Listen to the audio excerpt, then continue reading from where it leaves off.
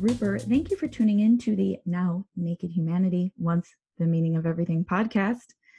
Today's episode number 33, and I have on Jonas Kaplan, who's a cognitive neuroscientist who specializes in belief, narrative, and how humans basically cope with life in general. So this conversation is really fascinating. We cover a wide array of topics. Jonas is a brilliant thinker, a very smart researcher who understands really deeply the implications of his work and the findings in neuroscience. And that's all very important, very interesting. Jonas and I discuss, like I mentioned, we talk about beliefs, we talk about how hard they are to change, we talk about values, and basically what we end up sort of circling around all the time is this idea of identity and this idea of how important it is for us as humans to tell stories. We talk a lot about narrative. It's how important it is for us as humans to tell stories about who we are and to fit in and to be a significant part of the broader whole. And we tell narratives about other things too. And we tend to get very attached to them. And so Jonas and I have a really lovely conversation about the processes in the brain that underlie all of this functioning and what sorts of things we can do about it. And one of the things we talk about is, of course, meditation, which is really interesting. And I learned about, actually, it was enlightening for me to learn about some of the processes and outcomes or effects of meditation that I hadn't really understood in a particular way. So this was an enlightening conversation for me. I hope it will be for you. I'll read you a little bit about Jonas. He is an assistant research professor of psychology at USC's Brain and Creativity Institute, which is a fantastic institute, by the way. He uses functional magnetic resonance imaging, which is an fMRI machine to study how the brain works. He's the co-director of the Dana and David Dornslife Cognitive Neuroimaging Center. You can also find Jonas on Twitter at Jonas_Kaplan. And I believe from there you can find a couple of articles that he's written. And on his website, you can get to some of his published articles on neuroscience that are really enlightening and actually quite good, or they were fun reads for me anyway last night, so far as scientific literature goes. So I will leave it at that. Thank you so much for tuning in. I'm very excited for this chat. So here we go. I will bring on Dr. Jonas Kaplan. Hi, welcome, Jonas. Hi, thank you for having me. Thank you so much. I was just dying to ask you, and now I get to ask you on air, a little bit more. If you could tell me in your own words, it's different from reading an academia.edu page, a little bit more about what you do and its context and the projects that your community or your lab is working on. Yeah, sure. So I'm a cognitive neuroscientist, and that means I basically study how the brain works.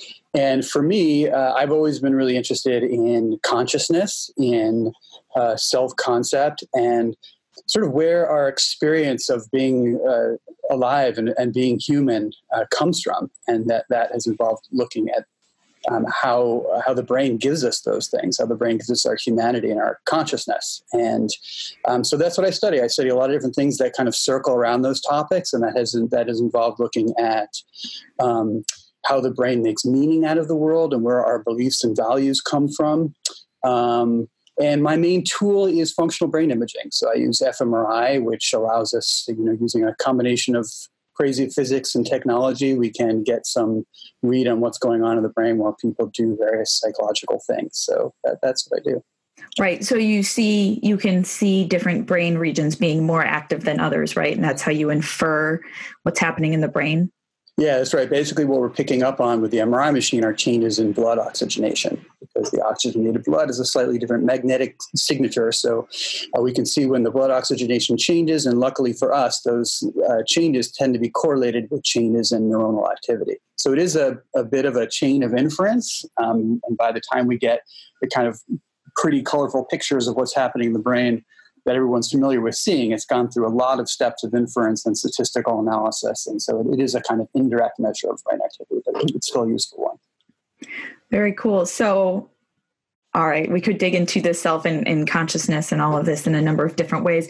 Perhaps you mentioned how we make sense of things and how we come to believe things. I know that this is a huge topic, but is there a way you could sort of start to summarize or poke into how it is that we end up believing in certain things? Yeah, that is a big question. So I guess there are a lot of different ways that we end up believing in things. And, the brain is very good at learning and creating models of the world because the brain is very interested in predicting what's going to happen in the future. We don't really like to have surprises. And so from a very young age, the brain starts to take in information and use it to build these models of the world that allow us to predict what's going to happen. And what happens is that those predictions become important filters on how we actually experience the world. And there's some evidence that our experience of the world is more related to the kind of top-down predictive process that the brain does, where we're making predictions to try to understand what's going to happen.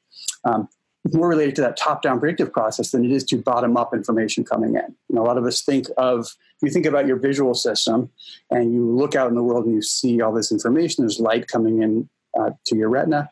We're not experiencing just a read off of that information on the retina, where it's an interpretive process where the brain is constantly making guesses about what it is that we're seeing. And our consciousness really has a lot to do with that kind of guessing process, that top-down process. And we see that in a lot of different ways. The brain kind of creates a reality for us. A simple example from the visual system is the blind spot. We have this gap on our retina where we're not getting any information, and we don't experience it at all because the brain fills in that gap for us. That's a perceptual example, but the brain sort of fills in our interpretation of the world in general, our story of what's going on. And I've actually become really interested in story because I think story and narrative is kind of a mechanism that the brain uses for organizing all of the information we have of the world. And one of the main sort of sense-making processes that the brain has is narrative. And when we think about ourselves, the self is another complicated issue, but we can kind of break down the different aspects of ourselves. And one of the main breaking points is the distinction between our experience of the here and now, of our self at this moment in time. You have a feeling about where your body is in space, and maybe you weren't aware of it until I just called your attention to it, but you can kind of feel the extent of your body. You can feel all of the things your body is doing, your breath, your movements. And that's an aspect of yourself. But then there's the self that extends throughout time, where the brain kind of pieces together all of our experiences of ourselves into some kind of consistent identity that persists across time. And the form that takes is really a story. It's a narrative. It's an autobiography, right? Like you asked me when we first started this conversation what I do, and I have to kind of go into my memory to retrieve that story of what it is that I do.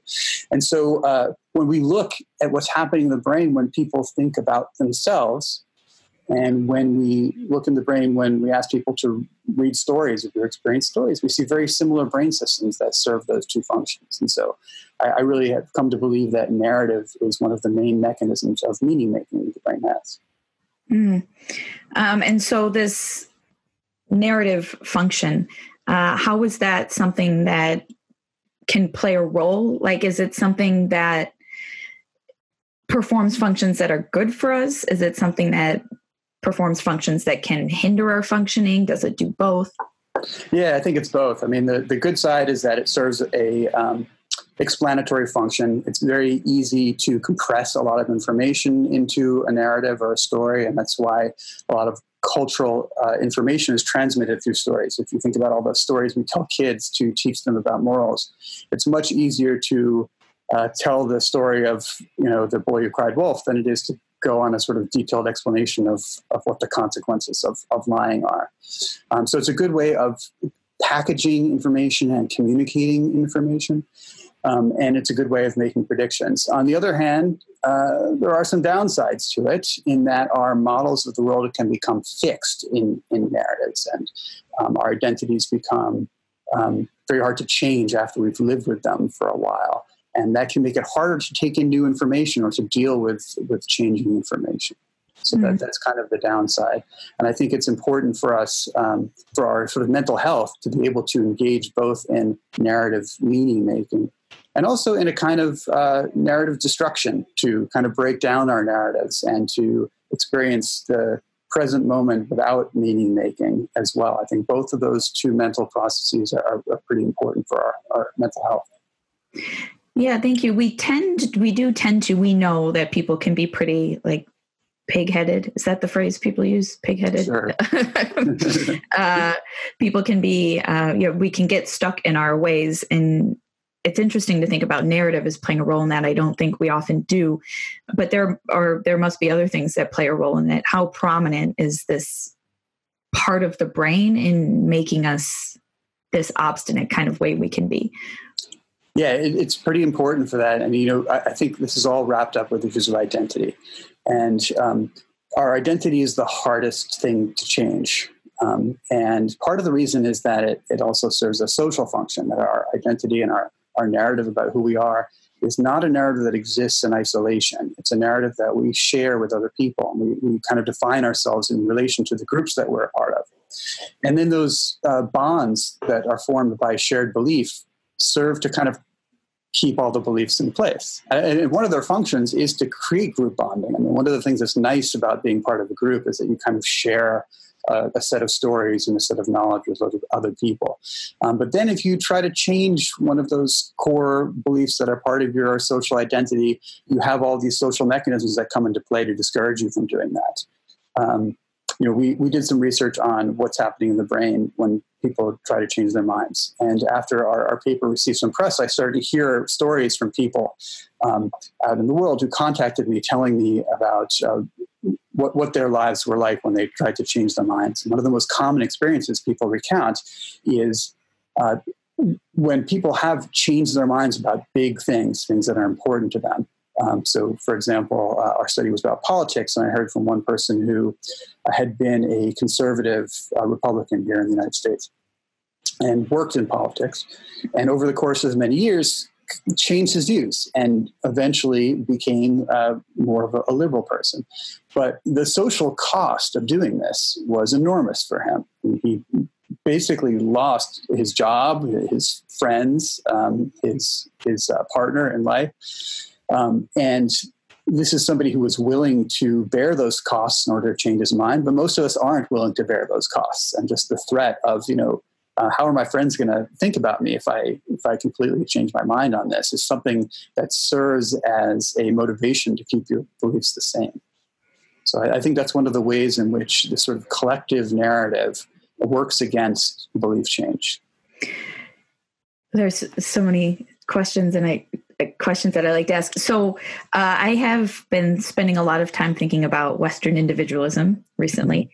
And I recently had a guest on who was really interesting in helping me trace the history of that sort of idea. But there's definitely this very alive idea in our culture right now about being true to yourself and being your authentic self.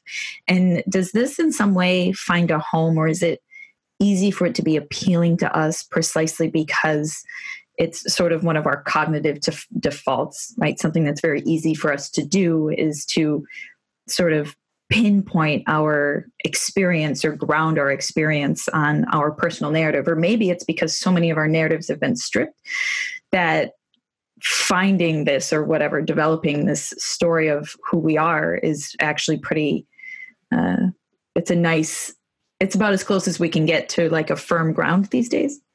Yeah, I think that's an interesting idea. So it's interesting to think about, at other points in history and in other cultures, there may have been more dominant, coherent, shared narratives that everyone was attached to that provided a sort of firm collective ground.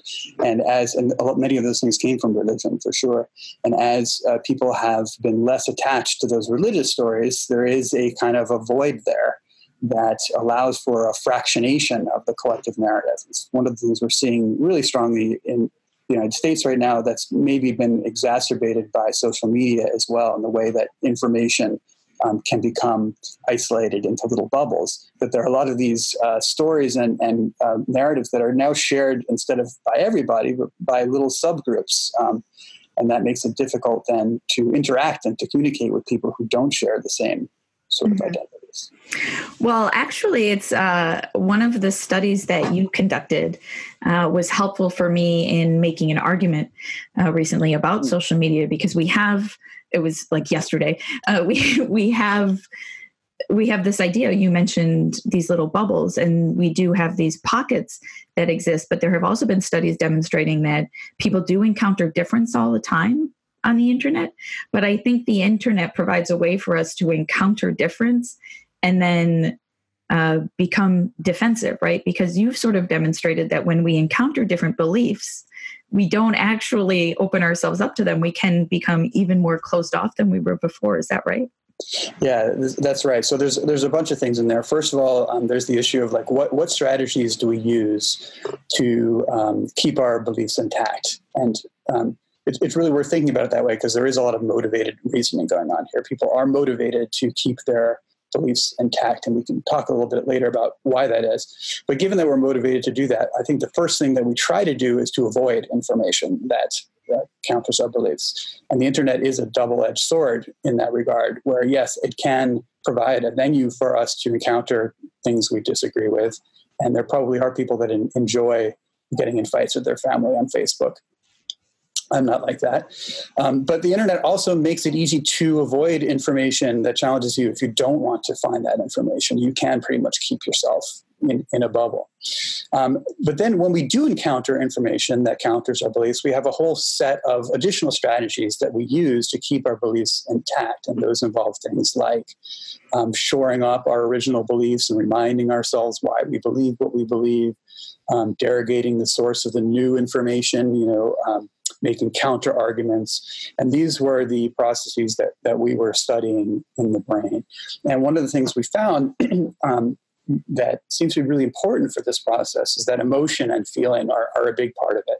So how we feel when we encounter new information is predictive of how open-minded we're going to be. When we looked into the brain, we saw that brain regions that we know support all kinds of negative feelings, like the insular cortex, which is a structure that's important for feelings of disgust. The body originally giving us signals that some kind of food that we're encountering is to be avoided or should be rejected, is now being used to reject information that we think isn't good for us. And so these kind of cognitive processes reach down into our oldest biology and use a lot of these biological systems that you might originally think are for the purposes of keeping our bodies alive, but the self is just an extension of the body, right? So the brain uses the same mechanisms to defend the psychological self that it uses to defend the physical body. And the psychological self needs protection from these things precisely because identity and stuff?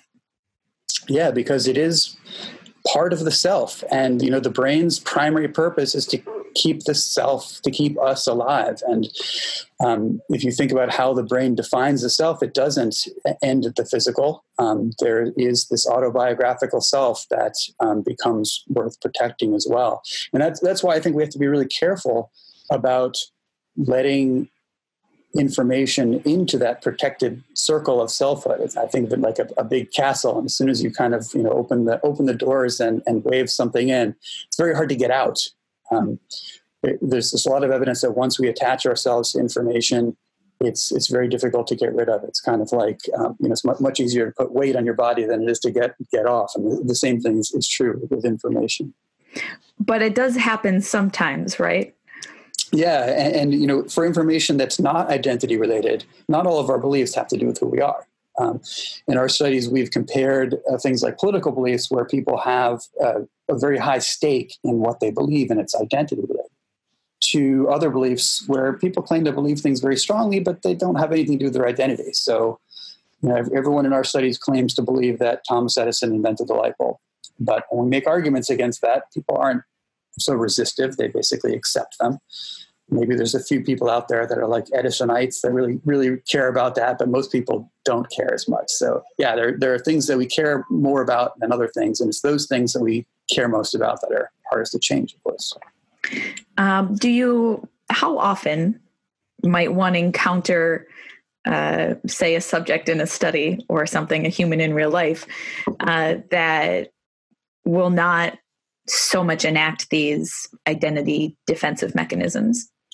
There's a range. I think there's a lot of individual differences in our study. We find a range of people. We're doing some studies now looking at what can we learn about the people who are more flexible when they encounter information versus people that aren't flexible. It's very, very early in that work, but one of the things that we see is, for example, people who are more sensitive to emotions like disgust are the people who are less likely to change their minds when encountering this new information. So some of us, we show people these pictures that are just absolutely awful. They're totally disgusting things. And we ask them how they feel. And some people just can't even look at the screen because they're so disgusted by what we show them. But other people are like, yeah, so what? That's a picture of a rotting dead body, doesn't bother me. And that's a big individual difference. And we were finding that those people who are less sensitive to those feelings are the people who are more open-minded when it comes to the information content, presumably because they don't have those feelings pushing them away from the information. Now, that raises the question for us also, can we learn to be better at this? If we learn to respond to our feelings in a different way, to be mindful of them, to know how they influence us, can we become more open-minded? For me, that's the most important question. What can we actually do to put ourselves in a position to take in new information when it's appropriate to do so? I think it's really important for humanity that we can do that. And if we can figure out ways that make us more open-minded, we'll all be better off, for sure.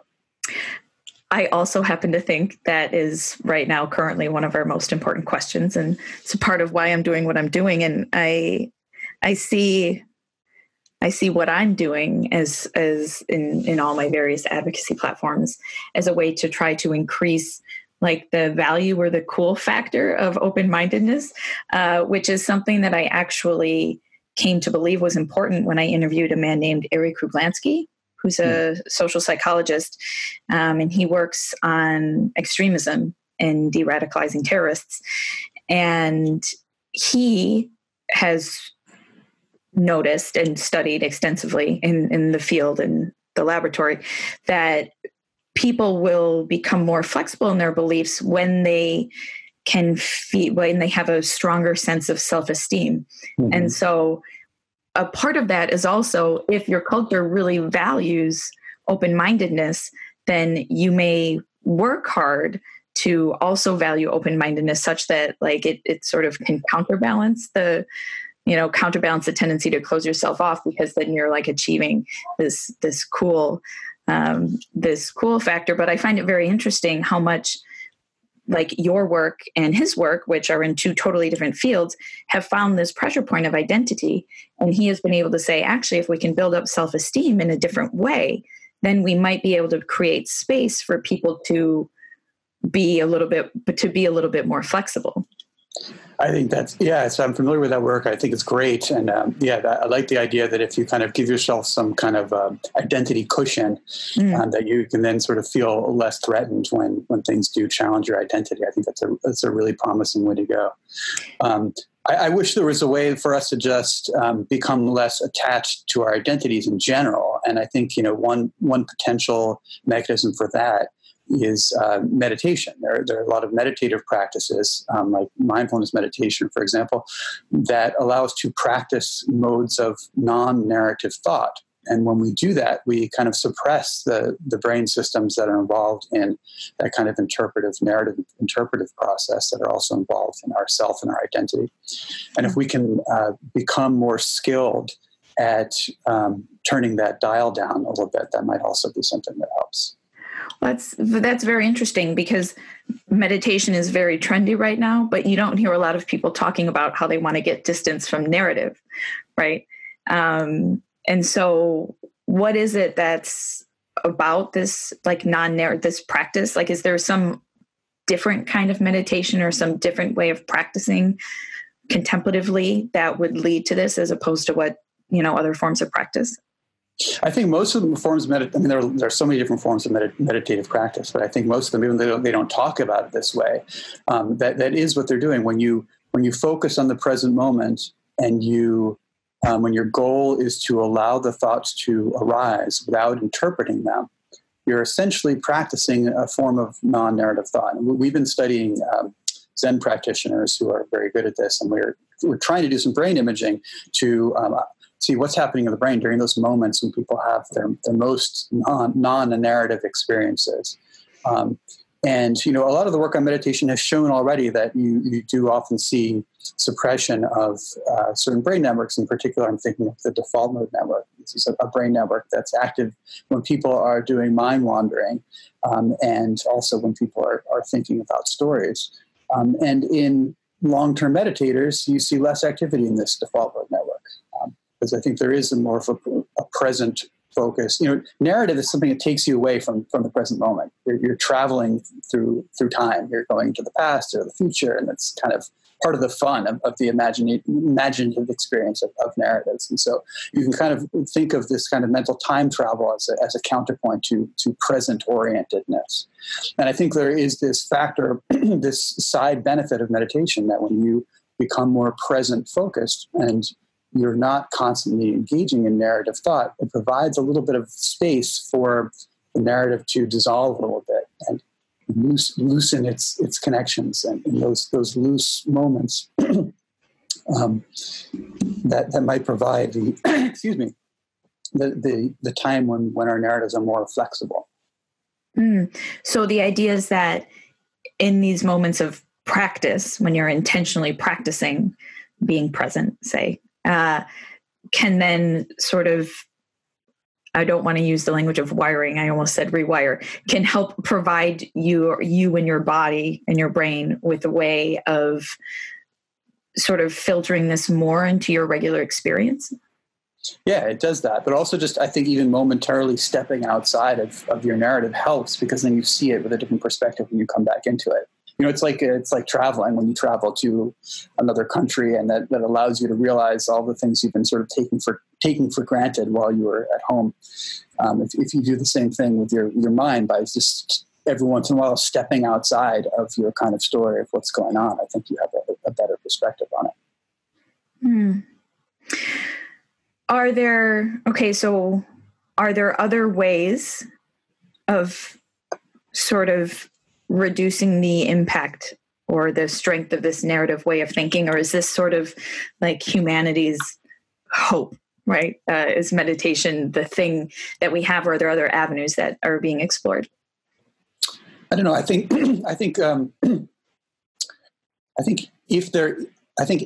any technique you use for reorienting towards the present moment probably would be called meditation. So yeah, I think that's the main thing in terms of getting yourself out of narrative thought in general. I mean, there hopefully, excuse me, I got something stuck in my throat there.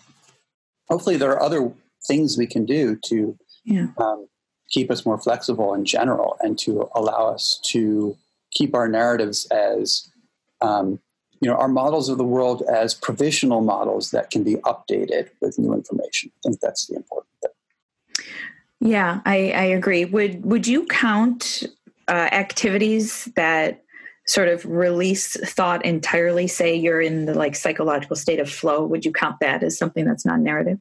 Yeah, I would. And so that's a good point. So active states where people are involved in things like sports or music are also potentially doing that for you. Although we have an interest in music here at the Brain and Creativity Institute. We have a big project looking at brain and music. And one of our graduate students is looking at the neural dynamics that happen while people listen to long pieces of music. And in a lot of ways, playing music is one thing that can really bring you present orientedness. Listening to a piece of music might actually be similar to listening to stories, and that there's kind of an ebb and flow and a dynamic there of expectation and release that might be engaging the same kind of narrative mechanisms in a slightly different way. That's so interesting. Are you involved in the studies on music personally, or is that? Yeah, a little bit. I'm an amateur musician myself. I like to play music, and I help out with some of the brain imaging side of that. But yeah, we've been doing some brain imaging with people listening to stories, podcasts actually. not podcasts like this that are conversations, but more where people tell stories, long form stories, and trying to untangle the different dynamics, the different network dynamics in the brain when people listen to stories. And definitely interested in the parallels between what we find there and listening to stories and what we find when people are listening to music. Have you, I find it very interesting, the ways in which we have leveraged technology to sort of return to forms of communication or media consumption that we might have hundreds or thousands of years ago that we kind of let go of, right? And the minute you mentioned podcasts, I thought of when people used to listen to the radio, right, and sit around the radio together. And so is there a sense in which this sort of audio apprehension of stories could be something that is deeply human in a wide variety of ways just because of our long history of... Right. Absolutely. So if we take it back much further than radio, there are some really cool anthropological studies that have come out recently of hunter-gatherer societies in Africa, and looking at what happens. So apparently, the introduction of fire to society was an important moment in giving us this kind of experience, because when you kind of extend the day beyond times when there is light, and when there's light out, it's very easy to be task oriented, to just deal with the stuff that's in front of you and do what you have to do. But when night falls and it becomes dark and we're all sitting around a fire together and all the external stimulation has disappeared, that's the time when you're free to do mental time travel, when there isn't anything drawing you to the present moment anymore. And that is the time when people tell stories and engage in these kinds of processes. So if you look at existing hunter-gatherer tribes and you analyze the kind of conversations and language that they use during the day versus at night when sitting around the fire, you can see that during the day it all has to do with practicalities of trade and business and dealing with conflict. But as soon as it becomes night and people are on the fire, it becomes almost all narrative. People are just telling stories. And I think that is something that's deep in our history, and probably why we enjoy so much a situation like being in the movie theater, where we're all sitting in the dark together, experiencing some kind of a story together. I never thought about a movie theater being like ancient. I spent a fair amount of time thinking about ancient storytelling, but I never thought about movies in that way. I hate going. Yeah, if you hate going to the movies. I do. I hate Whoa. I don't know if I ever heard anyone say that. There are so, like, every reason that you could possibly have to hate going to the movies. I hate it. Not even the popcorn? Oh, God. No. And you can hear people chewing it. Man. Yeah, well, that's hell on earth for me. Well, maybe you can go as an anthropologist now. Just watch people's faces with the light flickering on their faces, and you can imagine it's like an ancient fire. Yeah, that would probably be better for me. Yeah, that's very interesting, and also, of course, why we like doing things like sitting around fires, right? Yeah. For a more concrete example, so I wanted to ask your opinion. We touched on this briefly a little bit ago, and I let it go, on the relationship between thoughts and feelings, right? Because we talk a lot when we're talking about meditation in terms of getting distance from our thoughts. But I also am a pretty big believer in like a very intertwined relationship between thought and feeling. And I happen to have read every book by Antonio Damasio. And so I'm wondering how this sort of, what you think of that relationship and how that plays into what you're researching. Yeah, I think it's very important. And I totally agree with you. I think intertwined is probably the right word there, because there is almost no thought that we have that isn't also accompanied by some kind of a feeling. And anytime you try to separate cognition from emotion, it's always an artificial separation. You can never really carve one out without the other. You have even things you think of as purely rational cognitive thought processes, things like deciding if something is true based on evidence. At some point, intuitive feeling about whether what you're considering is right or not is going to come to you. Some feelings of certainty, and feelings. If you think about what feelings are the mental representations, the conscious mental representations of what's going on in our bodies, right? And this is the basic process of life. This is the basic process of biology that our body has, of regulating the stuff going on inside our bodies. And feelings are the sort of conscious projection of that process. And so there's a tremendous amount of intelligence in there. And all of our cognition was built as a direct outgrowth of those processes. They aren't separate from it. I think it's easy in the age of artificial intelligence and computer metaphors to think of ourselves as being like computers, and our thoughts and language as being really abstract like computers. But these really are just thin layers built on top of this whole biological system for emotion and feeling that we have. So it's very important. And, we see that in almost everything that we study, partly because it's one of our main focuses here. But, when we study our belief change, again, it is the brain structures that are responsible for emotion and feeling, the amygdala and the insula, that predict belief change, which you might think of as a rational process. We're dealing with information processing of belief.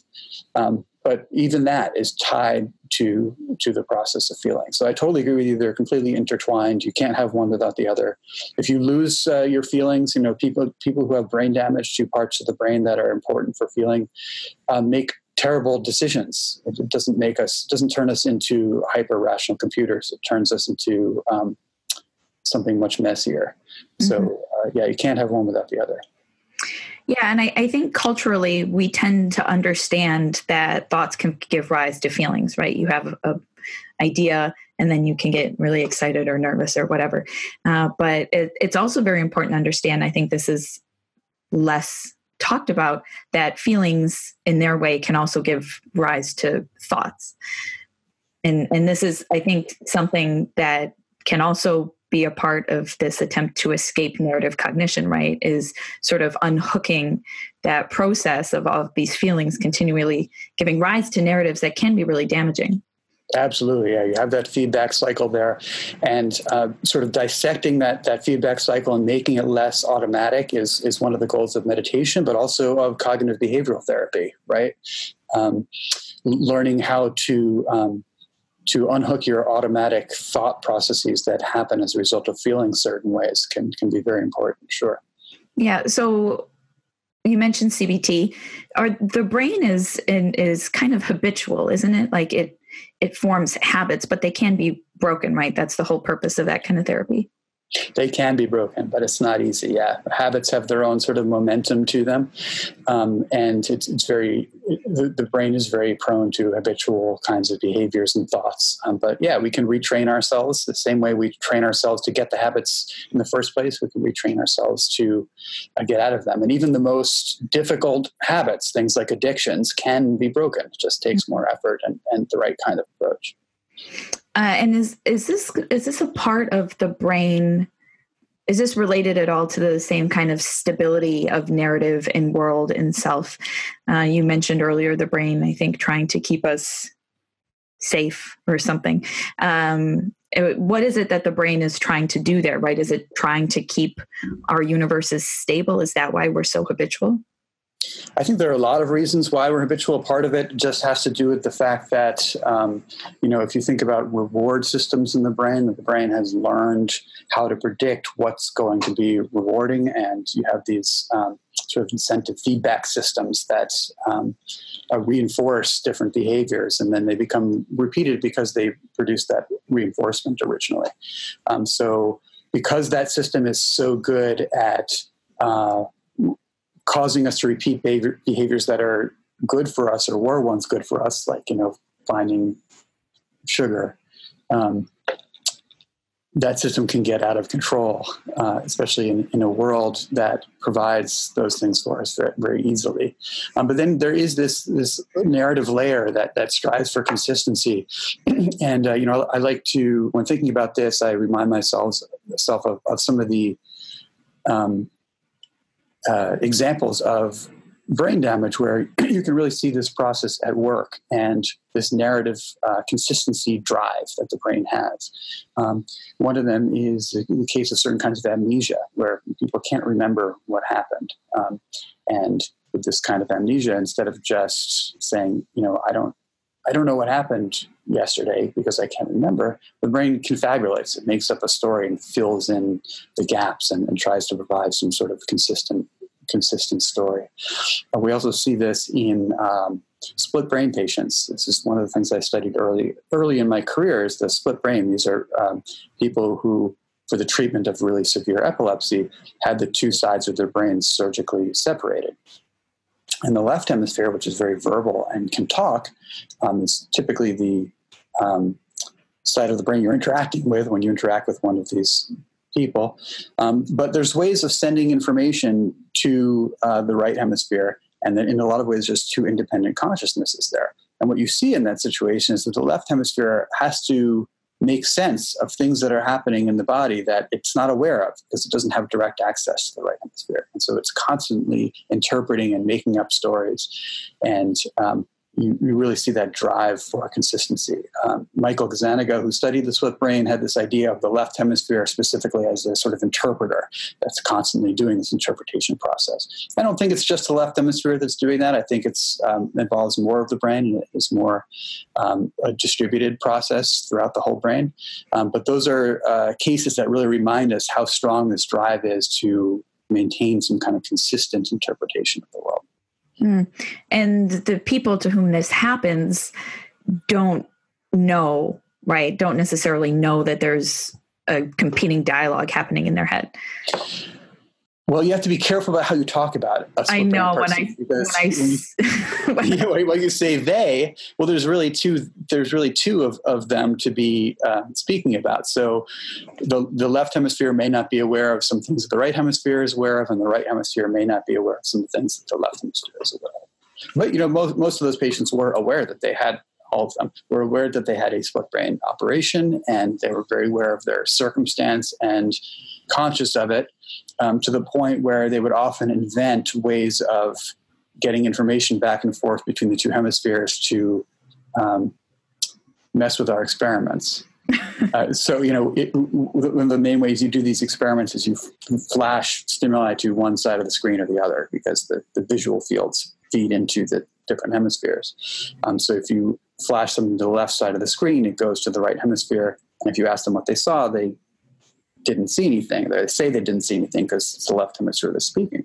But we had a patient who would then take his right hand or his left hand, which is controlled by the left hemisphere, and he would draw on the back of his right hand to try to communicate the answer to the right hemisphere, basically cheating.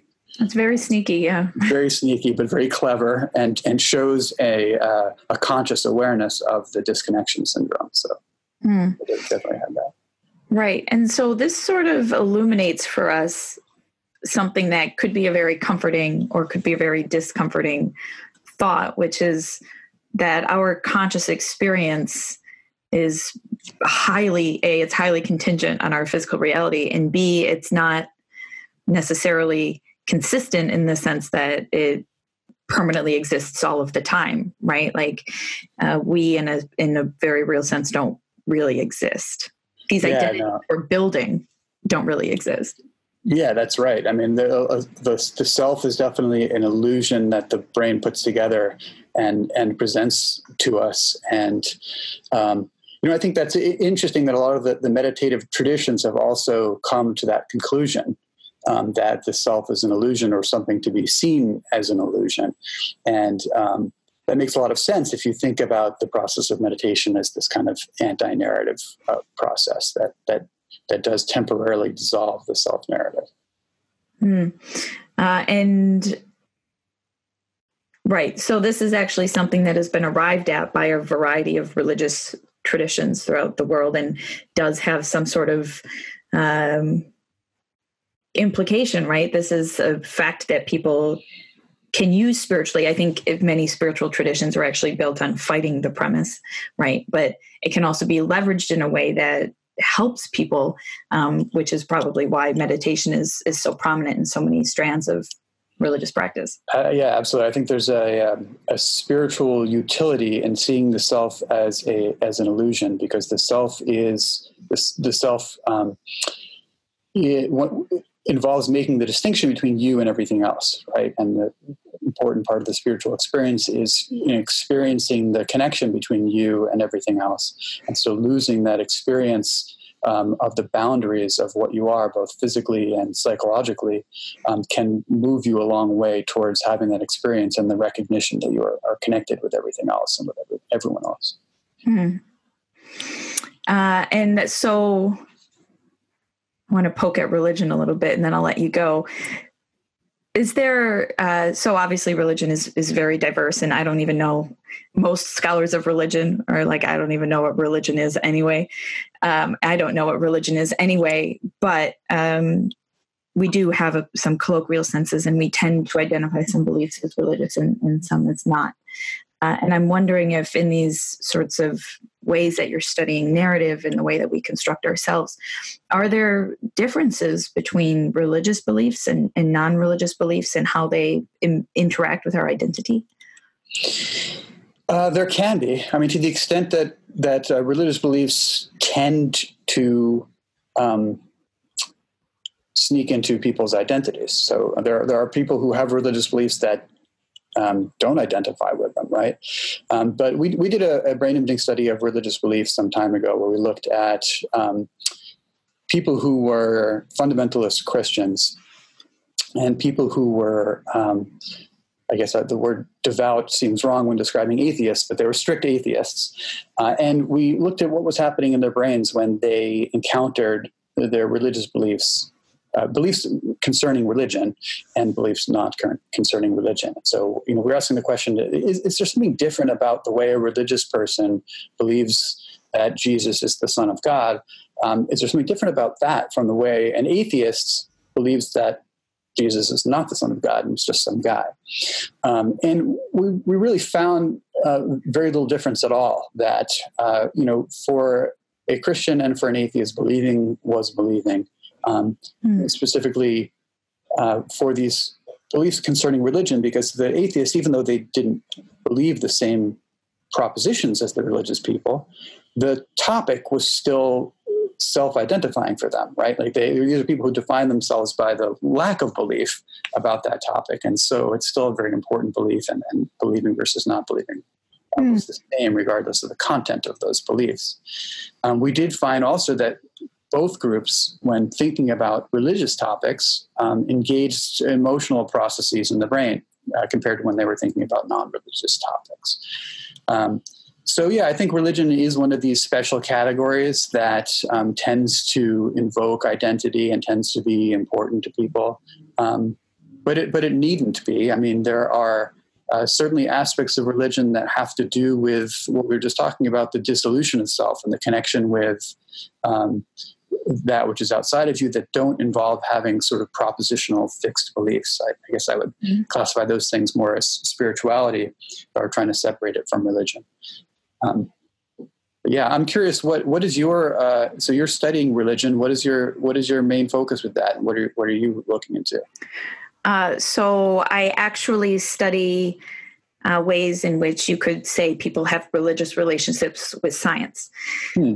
And so I found that paper very interesting and was curious if you had also or had thought about what the imaging might look like if a belief that was really important related to science was presented to somebody who was an atheist, right? Like if you take Richard Dawkins and you give him a belief like, the rainbow is made out of raindrops, for example, would he feel really, would his pattern of response show up similarly, right, to a religious person's pattern of something about Jesus or something, So I ended up, I draw affective and emotional parallels using things like affective neuroscience between people's experiences of science and people's experiences of religion.